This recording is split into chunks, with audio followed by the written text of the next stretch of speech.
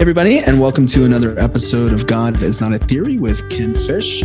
We're glad you're joining us, and Ken is here with us with a special guest. And so, Ken, why don't you introduce us to our special guest today?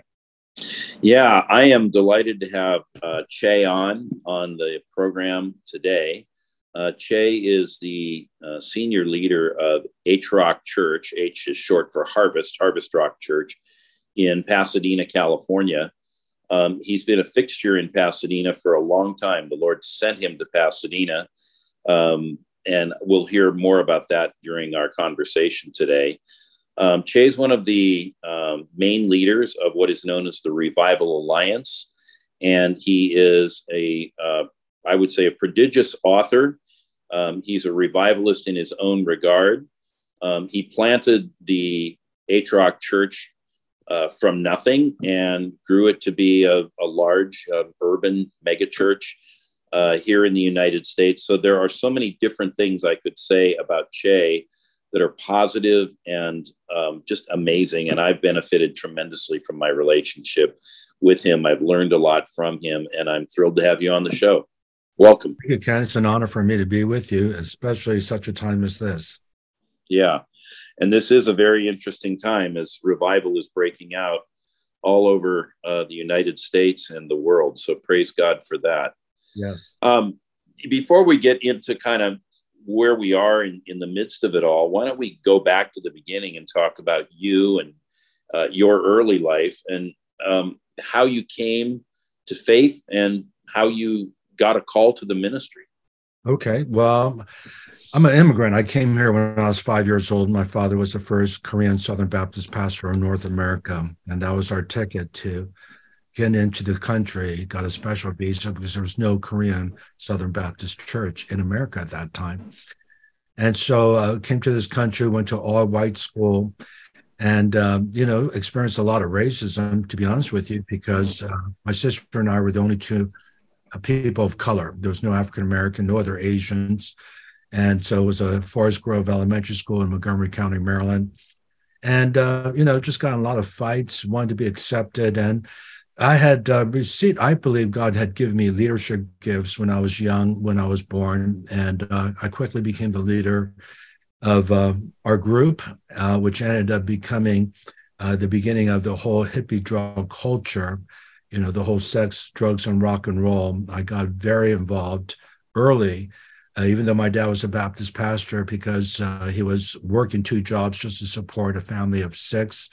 I didn't see him. And so my dad was working, my mom was working, and had no relationship with my father. In fact, honestly, he immigrated when I was 2 years old, and we had visa problems, and we couldn't join him until I was 5. And so 3 years of my formative years, I didn't even know my dad. And so the sense of the desire to be accepted, loved, I started to do some radical things at a young age where young people, my peers, would accept me. And the whole hippie drug culture came in, and this is now the 60s. And so I gave myself to drugs so that by the time I was 15, I'd done everything under the sun as far as hard drugs, heroin, cocaine, LSD, barbiturates. And by the time I was 17, I was a drug addict and a drug pusher. So here's a prodigal. I never knew the Lord. So I didn't backslide. I never knew him. But out of control, my parents tried to communicate. They didn't know what to do. And all they could do was pray. But thank God for godly parents who pray. And I just want to encourage whoever's watching this, don't give up on your son, your daughter. Just keep on praying. I'm reminded of Acts 16:31, believe on the Lord Jesus and you and your family will be saved. And we're seeing a tremendous harvest coming in already in this next move. But I got saved in what's called the Jesus Revolution. It was May 25th, 1973, and got radically saved at a Deep Purple concert, a heavy metal rock concert. And I had an encounter with the Lord 2 weeks before, but that night I had another encounter, and the Lord told me if I really wanted to follow him, because even though I had an encounter 2 weeks before, I never gave up the drugs. I didn't give up my partying lifestyle. But that night, he told me, if you really want to follow me, leave this concert and follow me. And the moment I walked out of the Baltimore Civic Center with around 15,000 people, because at that time, Deep Purple was the number one group with the number one song in 1973, Smoke on the Water. And I walked out of the concert center. I was instantly delivered. And it was like that for so many of my friends who came out of the whole Jesus revolution. They were heroin addicts, they were drug addicts, and it was just supernatural conversion, deliverance. There was so much power of the Holy Spirit. And so I got involved in a beautiful revival where our Bible study grew from just a handful of kids to over 2,000 kids meeting in Washington, D.C. And of course, it broke out in 1967 in Costa Mesa in Southern California, but it took a while to get to the East Coast. And so by the 70s, it was full blown, and got saved in 73, got baptized in the Holy Spirit, though, in 74 at this Bible study. It took me a year to find this Bible study. And that's when I realized I was called to vocational ministry. When I experienced the power of the Holy Spirit, my body started to shake, my hands went numb. I didn't know what was going on. There was no language for it because I got involved in a evangelical, dispensational, cessational church that didn't believe in the gifts of the Spirit, but he was like Billy Graham. He gave an altar call every Sunday, so I joined that church. But when I got baptized in the Holy Spirit, I realized that I didn't fit into that church anymore, and I started to look for others who had the same similar experience, and I found this Bible study that blew up, and I was full-blown in the Jesus Revolution and the Charismatic Renewal. And so I started to serve the church that was birthed out of this revival called Sovereign Grace. This is back in Washington, D.C. area. And before I knew it, I was full-time as a pastor in training at the age of 22. And then at 23, I was ordained as a pastor. Married also at the age of 23. But it was a few years after our wedding in 1979, then the Lord gave me a prophetic dream to come to Los Angeles. A Black man appeared to me and said, "Come to Los Angeles, for there's going to be a great harvest." And I heard the prophetic words just ringing in my ears, "The time of revival is at hand." And of course, I was so young, I didn't know if it meant right then or it was going to be a while, and end up being 10 years and before the revival hit in 94 with the Toronto Blessing. I've often wondered, I've heard you tell that story of the Black man coming to you. Do you think that was William Seymour? You know, I've had a number of thoughts. I think it could be William Seymour, but in the dream, I knew he was 6'5", 300 pounds without an ounce of fat. I just knew that, you know how you get prophetic dreams. You just know certain things, even though you yes. Don't see. And I feel that he may be the angel of Los Angeles. I think there was a Macedonian call, just like Paul received in Acts 16, the Macedonian call from a man from Macedonia. It could have been the angel from Macedonia. It could have been an individual that was asking him to come. I don't know, but I do know that even though our church is very multicultural, but it's predominantly white. You know, I'm Korean, but I'm pastoring a white church, basically a American. As far as culture goes, it's not a Korean church. It's not obviously an African-American church, but it's predominantly white with a lot of different ethnic background, but culturally they're all just American. And but I do feel this next wave, the Lord began to speak to me, it's going to be people of color, it's going to be the Latinos, it's going to be African-Americans, and I do feel a lot of Asians are going to get saved in this next move of the Holy Spirit, as well as, if I could just say this, the LGBTQ community. I really feel the Holy Spirit is going to come upon them. And of course, Gen Z are absolutely confused. Like 25% of them feel that they don't know what their gender identity is. You know, they have some issues with LGBTQ issues. And yet this is where the Spirit of God's moving. In Asbury, when I went there on February 16th and 17th, the first day I was there, one of the, and I didn't even know who was leading it, but someone just said, "If you're 25 years or younger, please stand up." And I was blown away, like 75% of the 2,000 in that auditorium, in Hughes Auditorium, were 25 and under. And they had a whole section just for students. I mean, 3/4 of the main floor was just for students. It was packed. And by the way, if you were a student, you could show a student ID. You could go right in without waiting in line. I had to wait 3.5 hours.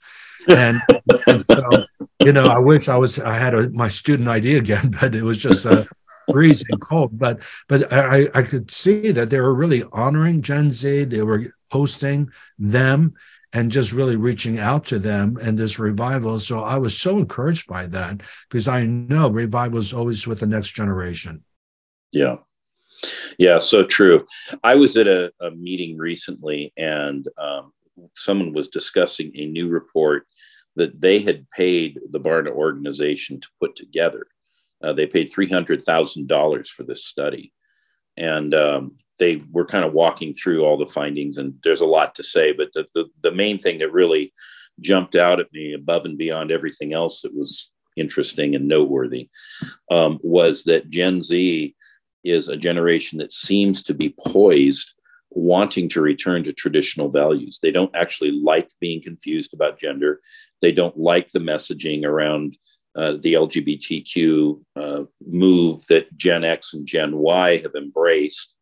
And so it looks like generationally, of course, you just need the breath of God to blow on that, but everything is pre-positioned for an explosion of Christian embrace among the Gen Z crowd. Absolutely. It reminds me really of the 60s, the turbulent 60s. A lot of people don't realize how, we had, of course, Kennedy's assassination, Dr. King's assassination in 68 and 63 with Kennedy. You had the war in Vietnam. You had bombings going on, protests against the war. And I remember as a 16-year-old protesting against the war on May Day, 1972 in Washington, D.C. And it was a very, very turbulent time, upheaval time. And we're going through something similar because we went through a COVID lockdown. They're going through a 40-year high inflation. And they also are a byproduct of the 2008 recession, where they saw their parents lose homes and their finances. And so they've gone through a lot of hardship. But I wrote a new book, my new book, Turning Our Nation Back to God Through Historic Revival. And I said, it's always the darkest time before the light of revival breaks out. And of course, Isaiah 60, 1-3 is the classic passage for that. It says, arise, shine, for a light has come, and the glory of the Lord is risen upon you. Darkness covers the earth, and deep darkness over the people, but the Lord will rise upon you, and his glory will appear before you, and nations will come to your light. And so we see that there's darkness, but in the midst of the darkness, the light of revival breaks out. So it's like the people are so poised, Gen Z is so poised to come into the kingdom because all the shaking they've gone through for the past several years. Yeah, amen. Well, may it be. May there be exactly that harvest, and may it be broad and wide. Of course, the timing of the Jesus Revolution movie is, well, movies, when they're going to launch, is set way in advance. It's not a highly flexible thing. So the fact that it came out when it did is providential, coincidental. And I think it's the Lord underscoring that we live in very historic times. I really believe personally that we crossed a significant line of demarcation in the spirit in February. And as we moved into March, we're on the leading edge of this revival. It's already happening. Yeah, I believe that too. And in fact, I felt the Lord speak to me just in my prayer time. I didn't hear an audible voice, but that small, still voice of the Lord last year, that we're coming into the early stages of revival. And I said, Lord, I need a sign. This is 2022, right? Right. Of course, Roe v. Wade got overturned on June 24, 2022. And to me, that was a huge sign that, oh my goodness, God's on the move. In the midst of all the discouraging news and the lockdown and pandemic we went through in 2020 and 2021, yet in the midst of this, we see this light of transformation taking place in our society. And then when January hit, I felt it was very significant on January 8th when Jack Hayford, my mentor and spiritual father, went home to be with the Lord. And I felt like his the day he died was January the 8th, and at the age of 88. And the Lord began to speak to me. 8 is a number of new beginnings, and something new was going to begin. Now, this is before, obviously, the Asbury, which broke out, interesting enough, on February the 8th, the next month. But I just felt that, and we were on a 30-day fast, and we culminated with our church. It's traditional. We do every January 31 days of fasting, and on the 31st, we break it in. We had a solemn assembly that night, and I just shared that we are in for a epic season of revival, and are we willing to pay the price? Because I felt like the Lord gave me a verse for that night as I gave a brief message in our prayer meeting, our solemn assembly. And it was from Psalm 50, verse 5, gather together my consecrated ones who make a covenant by sacrifice. And so we're gathering together, and that we need to make a covenant of sacrifice of saying, what are we willing to pay to see revival for the next generation?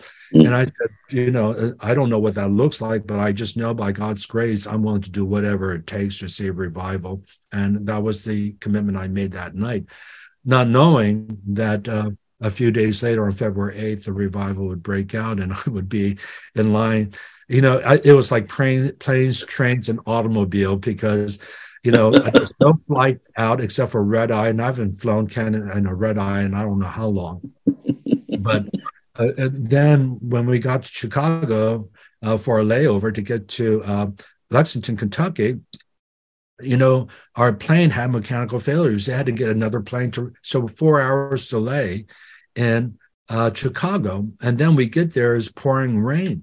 And it's just like one challenge after another. But here's what happened. The moment I walked into the airport in Lexington, I felt this supernatural peace that stayed with me the whole time I was in Wilmore, Kentucky. And what really hit me is that I had my associate pastor, Fred, who's a millennial. He's 32 years old. And I said, Fred, isn't it amazing we've been experiencing peace? And he said something very profound to me. He said, isn't it amazing that God would manifest the Holy Spirit with a manifestation of peace, of shalom, to a generation that's the most anxious, the most fearful, the most oppressed generation than ever, and that God in his love and mercy would just come over, because the service was not like a charismatic service. It was very evangelical. Of course, Asbury Seminary is a Wesleyan denomination and very evangelical, conservative. And yet there was so much holiness. You fell more in love with Jesus. They were just exalting Jesus during the worship time. As you came away, like, my goodness, it's all about Jesus and not about a personality. There was no personality. There wasn't any guest speaker or, from Nashville, all these stars, even Christian artists that are well known, but there was no one well known leading worship. It was just students leading worship. And it was so beautiful. And I just came back and I just said, this is the real deal, because we're seeing souls being saved. We're seeing lives being transformed, a lot of repentance. And it was really interesting because the altar calls, the people stood up and then they went to the back room to repent. And they had a whole counseling team in the back room. And they were repenting of things like pornography, issues like, computer game addiction, which, it's not something on my radar, but for Gen Z, it's a big issue. And then I talked to the counselor who was behind. It was a professor who volunteered as a counselor in the back room. And she said, 70% of those who come back here are manifesting demons when we pray for them to receive deliverance. So Ken, right up your alley, it's just like they're getting set free. And so even though it was not a charismatic service where you didn't see like Toronto people shaking, or the old Vineyard days when we would say, John Wimber would say, come Holy Spirit, and people would just manifest. It wasn't like that, but yet the fruit of salvation, deliverance, healing, two people testified how they got sovereignly healed just in the worship service. One had an autoimmune problem. The other one had injured his back, and just felt God just sovereignly healed his back. And so you had healings breaking out. And that's the kind of fruit I was looking for, signs of the kingdom, and of course the gospel was being preached. And so I was very, very encouraged. And then, Ken, I came back, I shared it with our church that Sunday, and it broke out in our city. And we've been having nightly meetings in Pasadena since February 21st. And so it's been just amazing. And of course, this is broken out in over 260 campuses to date. Right. It probably, it's a lot more, but it's just spreading. And I've done a little bit of travel, and where I'm going, it's just breaking out. In Houston, I was there in 2 different churches. The Spirit of God fell on both, very powerful. They even called for a special meeting that I preached on Sunday, and they said, "Can you come?" And so I did a healing service on Tuesday night. Tremendous amount of healings, deliverances, and so I'm really encouraged. Now, I have to be honest. I feel that the water level, if I use a metaphor from Ezekiel 47, is ankle deep. But it's rising. It's going to be knee deep, waist deep, and eventually it's just going to overwhelm us. But it's just starting off very, very ankle deep. But the presence, the quality of the outbreak, how this is spreading around the country, they're all signs of what I saw in the Jesus People movement, as well as in '94 with Toronto and Brownsville revival. Amazing, just amazing. I've had meetings as well of late that have kind of blown me away. I just got back from Germany on Monday. I was there for 2 weeks, and the Lord was definitely with us there. So whatever contagion I may have picked up here in the United States, it went with us there. But before I left, I held some meetings up in the Central Coast area of California. And there were a lot of people there who remembered Lonnie Frisbee and John Wimber and Chuck Smith and, those people. Certainly they would have known Jack Hayford as well. Yeah. And many of them were saying, I haven't been in a meeting this powerful since those men went on to the Lord. John died 25 years ago, Lonnie 30 years ago. So it was really, it's really quite something to see what's going on. I'm super encouraged by all that's happening. Although the one thing I've noticed is when revival breaks out, you tend to get exhausted because you're running so hard to be involved in everything, right? Well, the thing is that I've only just been to 2 of the nightly meetings in our city, because when revival broke out in '94 at Mott Auditorium, we had 5 nights a week for 3 years. I remember. Totally exhausting. Exhausting. And I've learned from that. And I realized, first of all, I think it's the next generation that as a kid, you and I we've paid our dues and we've been there. But really, the baton being passed to those with the energy, and so I'm a boomer. And so I wanted to really ensure that the millennials and Gen Z are really taking this. And but the second thing is I realized is that, I personally, and I believe this, I believe that you could be in personal revival, that you can maintain your first love.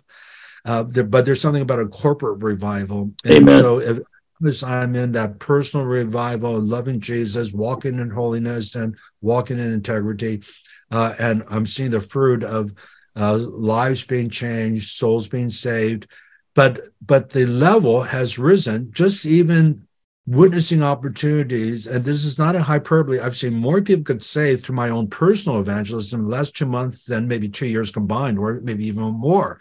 It's so easy to share the gospel with people, and they're just right. And what's really interesting is that most of them are Hispanics that I've encountered here in LA. I flew out to Guatemala to had the honor and privilege to address Congress and meet with the president of Guatemala.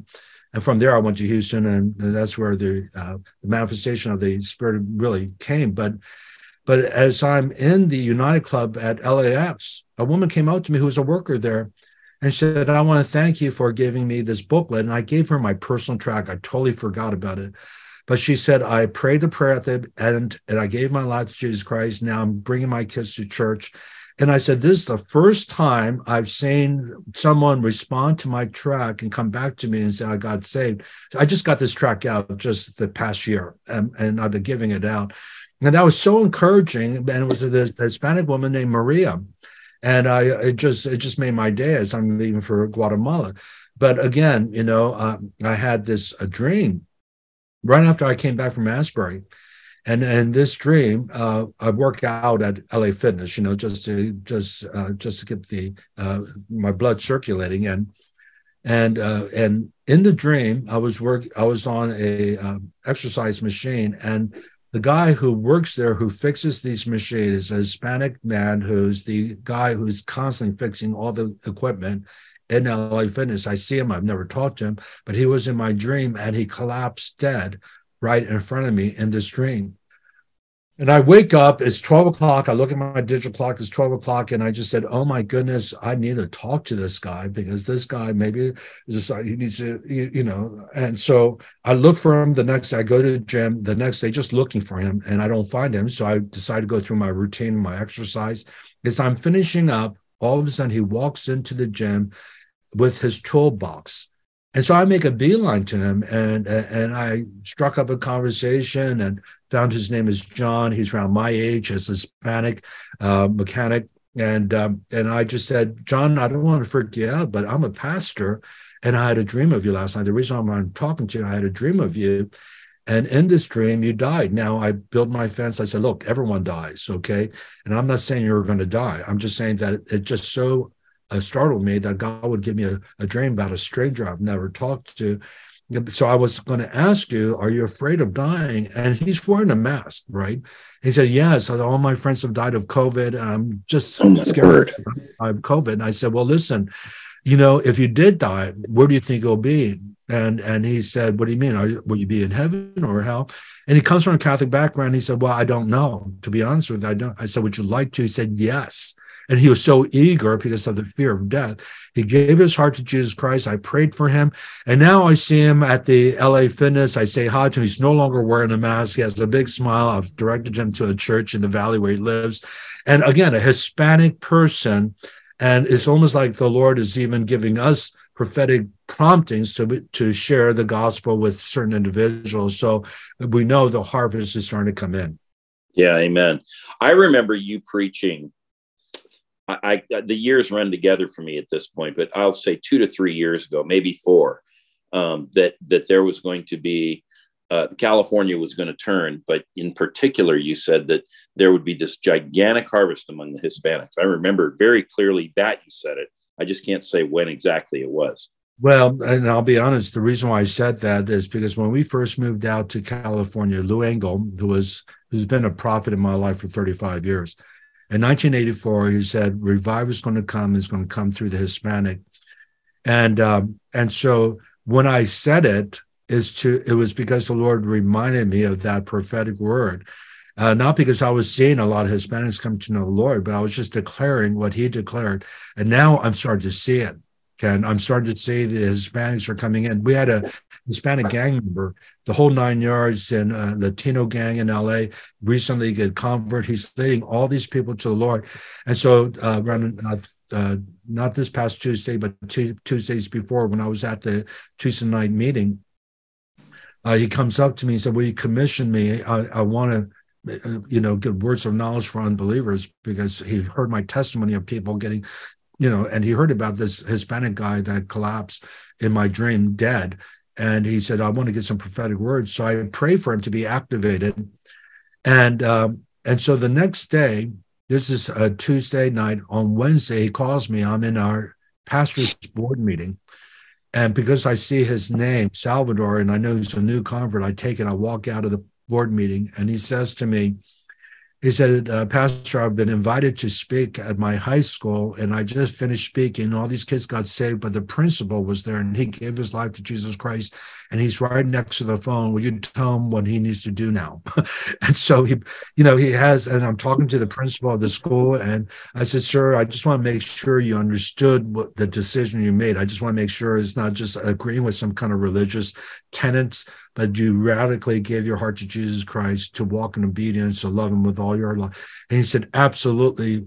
And so I understand what Salvador was telling me, and I've given my heart to Jesus Christ.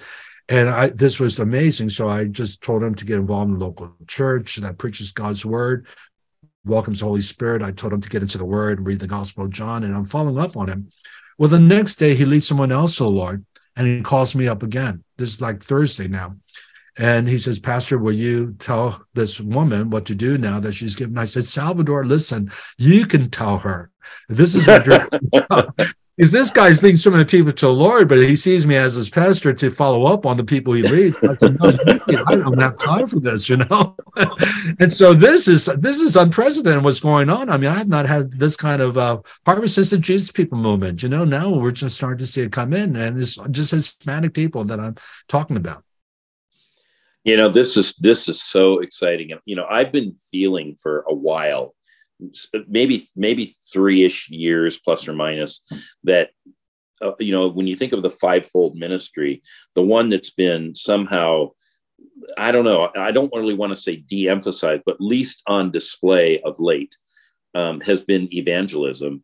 And I've been saying, Lord, we need you to really stir us back into evangelism and raise up evangelists that really are gifted at winning the lost.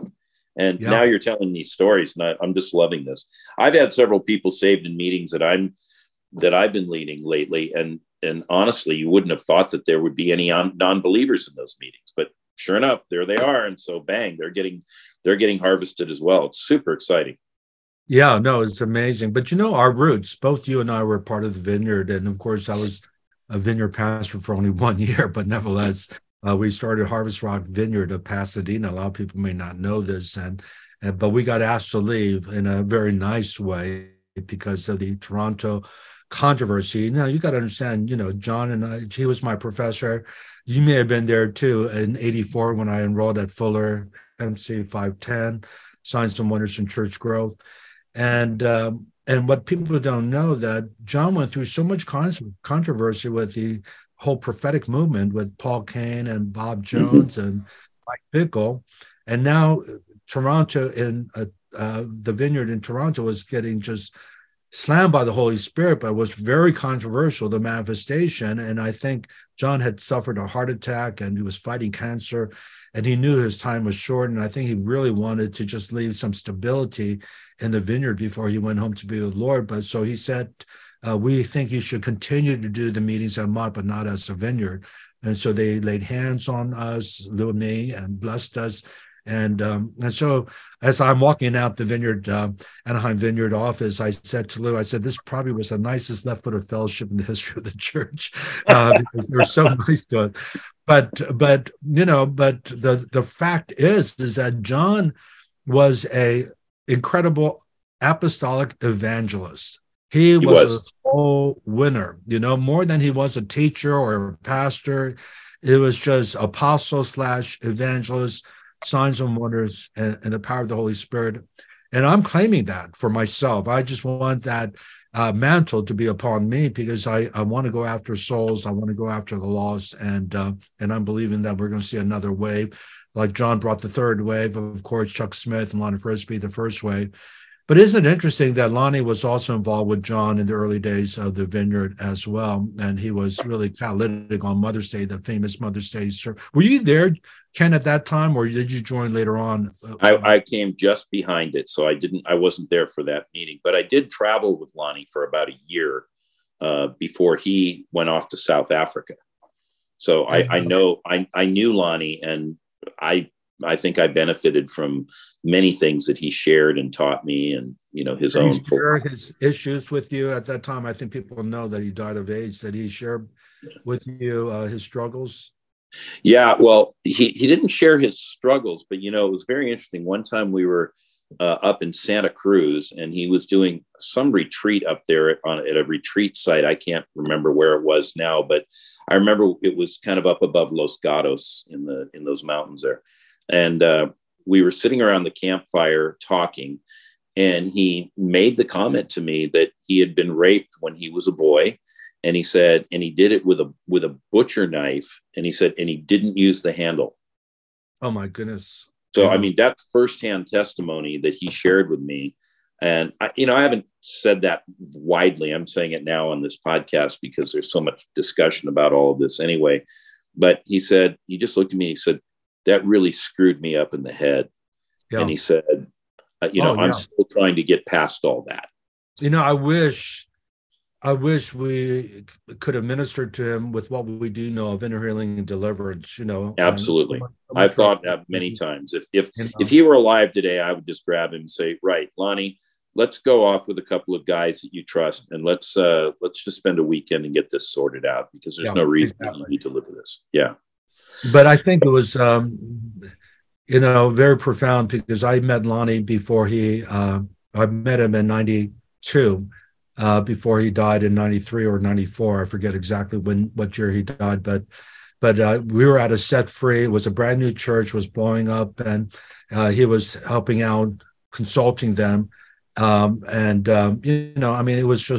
was a new breed of church. I don't know if you remember the S4E movement. It died out, but they were having, basically, music worship that was more rap music and dancers and all that, and yet there was 2,000 people there. It was just amazing. But I asked Lonnie to lay hands on me and pray for me, because I knew of him and I knew the background. And I just said, Lonnie, I'm not judging you. I read his book. I read about his life. I knew that he was molested by a babysitter, know, and it was just tragic what he went through. But I also know there are a lot of people, other people who've been seduced and abused. And I think it's almost prophetic that his testimony is coming out, that God can use you no matter what your background is, but you do need to get healed up so that you don't fall by the wayside. And so I'm concerned about Gen Z, because I feel like that generation is absolutely confused. And, of course, that generation has accepted homosexuality as just part of life, which is not. It's a deviant. It's not biblical. And of course, just like in our days of the 60s, and with Lonnie too, the whole sex, drugs, and rock and roll, there was a lot of experimentation, a lot of multiple partners and homosexual experimentation. And I feel that is coming back again with Gen Z, because society has made it like this is norm, no worries, right. And so, but I feel like we have a lot of ministry ahead of us for inner healing and deliverance with this next wave of young people. And we really have to do it right, because I don't want 7 worse demons to come in when we cast out demons. I want to make sure that they're filled with the Holy Spirit, they receive some inner healing, and we got to be trained in this area in order to minister to the next generation. Yeah, amen. Totally agree. And, it's interesting. You and I grew up in a time when fatherlessness was, it was everywhere, but it was the first, I would say, really fatherless generation, except for maybe those in Europe where everybody had been killed in World War I or later World War II. But, we didn't really use that language of a fatherless generation, but it was in the 60s that families began breaking up because of all the free love philosophy. And so, the adultery that flowed from that, et cetera. And the net effect of all that was, one of the problems sociologically in society at that time was so many people were directionless because they didn't have fathers. They didn't have guidance. They didn't have leadership. But what else we didn't have was grandfathers. And now we have people like you and me and others, many others. I'm certainly not limiting it to us. We are grandfathers. My eldest daughter had her first baby in January. So I'm a new grandfather, but I am. Congratulations. So here we are. And we've got now maybe some tiering in the society. We've got some grandfathers around. We've got some fathers around. And we have mothers and grandmothers too in the faith.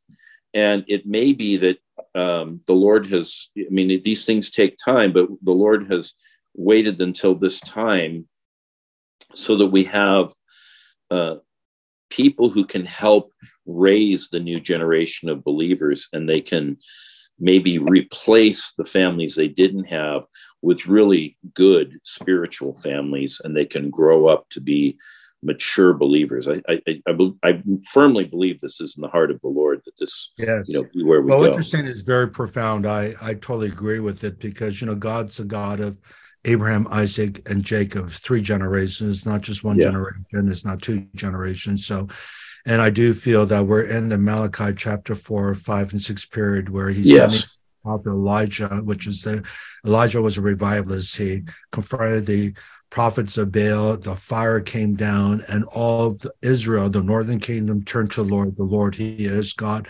And that revival spirit's upon us to turn the hearts of the fathers to the children, but also the hearts of the children to the fathers.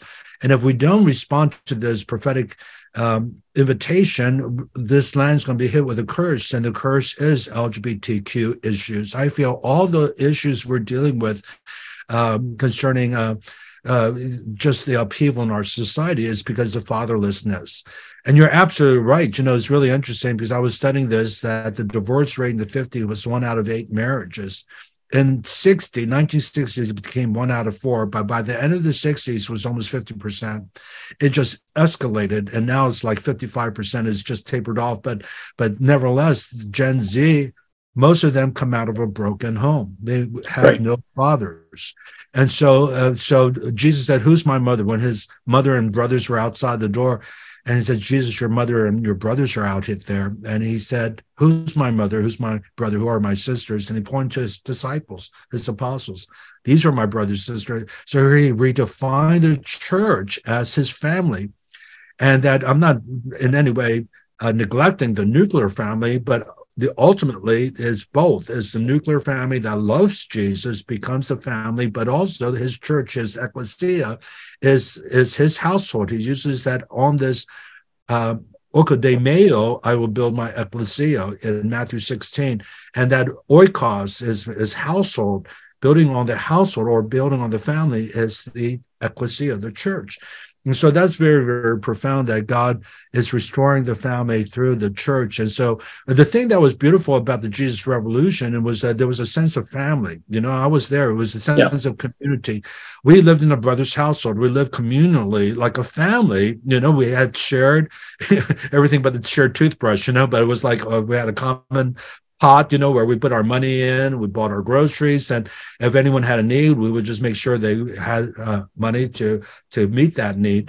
And so it was like we were trying to live Acts 2:42 out, and so this was the beautiful thing about it. And a lot of hippies came into that environment because they felt at home, because they didn't have that kind of home environment growing up. And that's right. So we got to replicate that, as a church. And that's why I really believe telling our people, don't make the mistake that a lot of us did in the Jesus Revolution. We led a lot of people to the Lord, but we didn't bring them into the local church. We just committed them to the grace of God, hope they made it. But Jesus himself said, if they don't gather with me, they'll scatter. And I don't think it's just about him personally. He's talking about his body, his ecclesia, that we need to gather in a local church. Otherwise, we're going to lose this harvest. Yeah, I couldn't agree more. And, the thing that all of this tells me is for guys like you and me that maybe in the natural, you think we're approaching retirement age. I have a feeling we're not retiring anytime soon. No, not at all. In fact, I don't know if you know who Dave Diaz is. He's a marketplace guy. He came out of the .com company. He's part of Revive California. But he sent me a study, and he said that from 65 to 75, you come into real convergence. 75 to 85 is afterglow, so you're still being used by the Lord, even when you're 75 to 85. So really, you're coming into the prime of your ministry, and I'm right now in the middle of that. And so that should encourage you that the best is yet ahead for you. Well, amen. I'm ready for that. I'm ready for that as long as the Lord gives me strength. But my body's still in pretty good shape. My hair is a little thin, but other than that, I don't really have much to complain about. It's like join the club. Yeah. But it's been amazing because when the Lord told me in 2022 that I was entering an epic season of transformation, and with Roe v. Wade being overturned, I didn't know that I was going to lose 50 pounds. I lost 50 pounds. I have more energy than I've ever had. And so it's been a personal weight loss as well as this personal rejuvenation that's been taking place while, on a macro level, as for a revival that's breaking out in the country is taking place at the same time. So I do believe that God wants to restore our strength and renew us personally as well. Yeah, amen. Well, the verse that I think about all the time, and I actually quote it over myself regularly, is he restored your youth like the eagles. So I'm like, okay, bring it on. Give me strength to run, and, we'll keep going for a while. Yeah, and of course, we have to put action to our decrees and our prayers, and so that's why right. And I try to watch what I eat, and I'm really just really, especially with us traveling, you got to eat what's set before you. And so it's very easy to, and I noticed that when I first met the vineyard leaders, they were all just heavy, including John. And John would joke about it. He would say he would prepare for, a conference by drinking Coke and eating a candy bar. I just said, well, that's terrible. Now I understand what he said. He's so busy that he doesn't have time to eat, but just a candy bar just to get some energy. But what a bad example, though. He absolutely highlighted, things that were not healthy for us. And I'll never forget, God bless Benny Johnson. And she went home to be with the Lord, of course, in 2022. But she said to me, when we're part of Revival Alliance in the early years, because we went on vacations together. It's been like 15 years of going on vacations. But so we started in 2005. And she said, she saw me drinking Diet Coke. She said, that's going to kill you. And she so spoke in such a strong, because she was a very organic eating, just exercise. She wrote a book on it. And it changed my life, because at that point on, I said, okay, I'm going to stop drinking Diet Coke. And I've stopped drinking Diet Coke ever since then. So that was the impact of this profound woman of God. I love the verse, and I believe it's Proverbs 12, verse 20. You walk with wise, you become wise, but a companion of fool or harms. And so I really believe it's important for us to gather around godly people and let the iron sharpen iron effect take place. Yeah, amen. I agree. Well, let's keep lifting each other up, and I guess I'll be seeing you shortly at the conference, the Global Summit. Absolutely. Conference. Now, it's very important. You're part of the roundtable of apostles and prophets. We'll be meeting on Wednesday. And for those who don't know, we're part of a network of churches and ministries called Harvest International Ministry, which was birthed in 1996. 1996 through a word from Cindy Jacobs, right after we left the vineyard in 95. And so we have a roundtable of these amazing apostles and prophets who are like who's who. And I'm just so honored to be part of this. But it should be a really good time because of what's going on globally, because it is a global revival that's breaking out. That's right.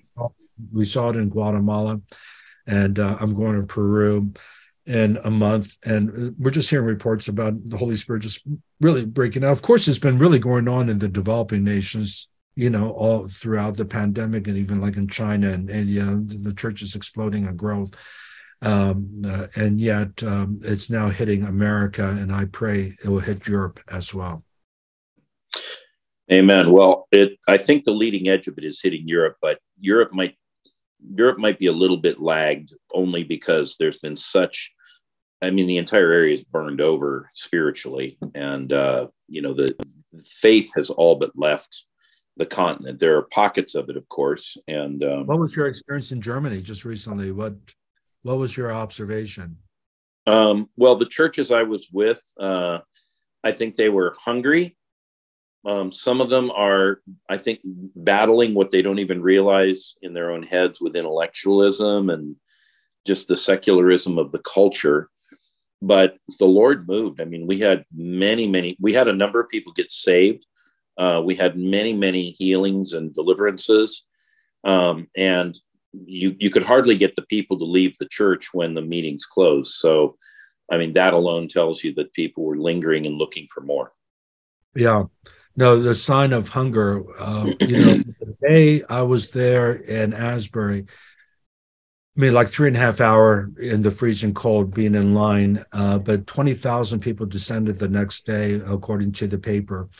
And, of a town in Wilmore, which is near Lexington, but it's 6,000 people in this small town, every hotel every car rental for miles around. You couldn't find anything close by. I had to get something like 15 miles away just for my time there. But people were willing to pay that price. They were so hungry. People were driving from Omaha, Nebraska, just nonstop to get to Kentucky. And they were just sharing, every single state.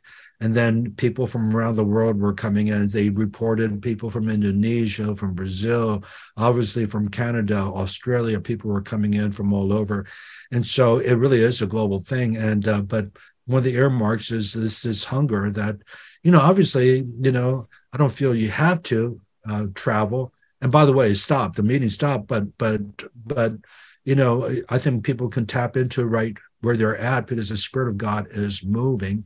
And I think what Charles Finney said comes to my mind, that revival is nothing more than a new beginning of obedience to God. And I just want to encourage your listeners and those who are watching that as you consecrate yourself afresh to the Holy Spirit in faith, ask him to fill you with the Spirit of God, be revived.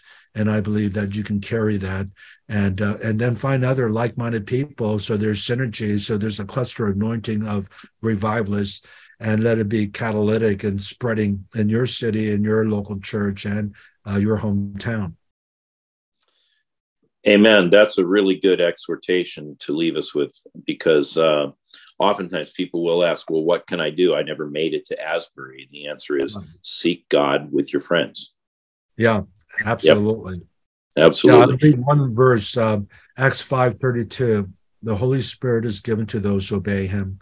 Powerful scripture. The eyes of the Lord look throughout the whole earth that he may show himself strong on behalf of those whose hearts are completely his. And so can I lead your people in a prayer of consecration? I was just going to ask you to do that. Yes, absolutely.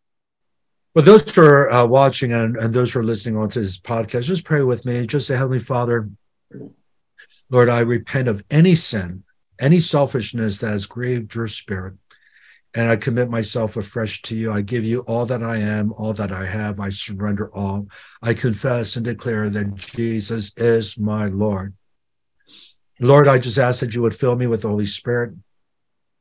The word says that the Holy Spirit is given to those who obey. We consecrate ourselves even now, Lord, corporately, that you would fill us. All those who are watching right now, may the Holy Spirit just fill you and come upon you. May the anointing just not only just come upon you, but come inside you. And the Bible says we're not to be drunk with wine, but be continually filled with the Holy Spirit. So receive a fresh infilling of the Holy Spirit in Jesus' mighty name. Amen and amen. Amen. Well, Ken, it's been an honor to be with you. Thank you so much for inviting me. Yeah, thank you so much for accepting and being with us. And I'll look forward to seeing you in a couple of weeks in Pasadena. Absolutely. Absolutely. And closing remarks? All right. Bless you. No, thank you so much. Thank you both for joining us, and thank you all for tuning in. And we'll be right back here next week for another episode of God is Not a Theory with Ken Fish.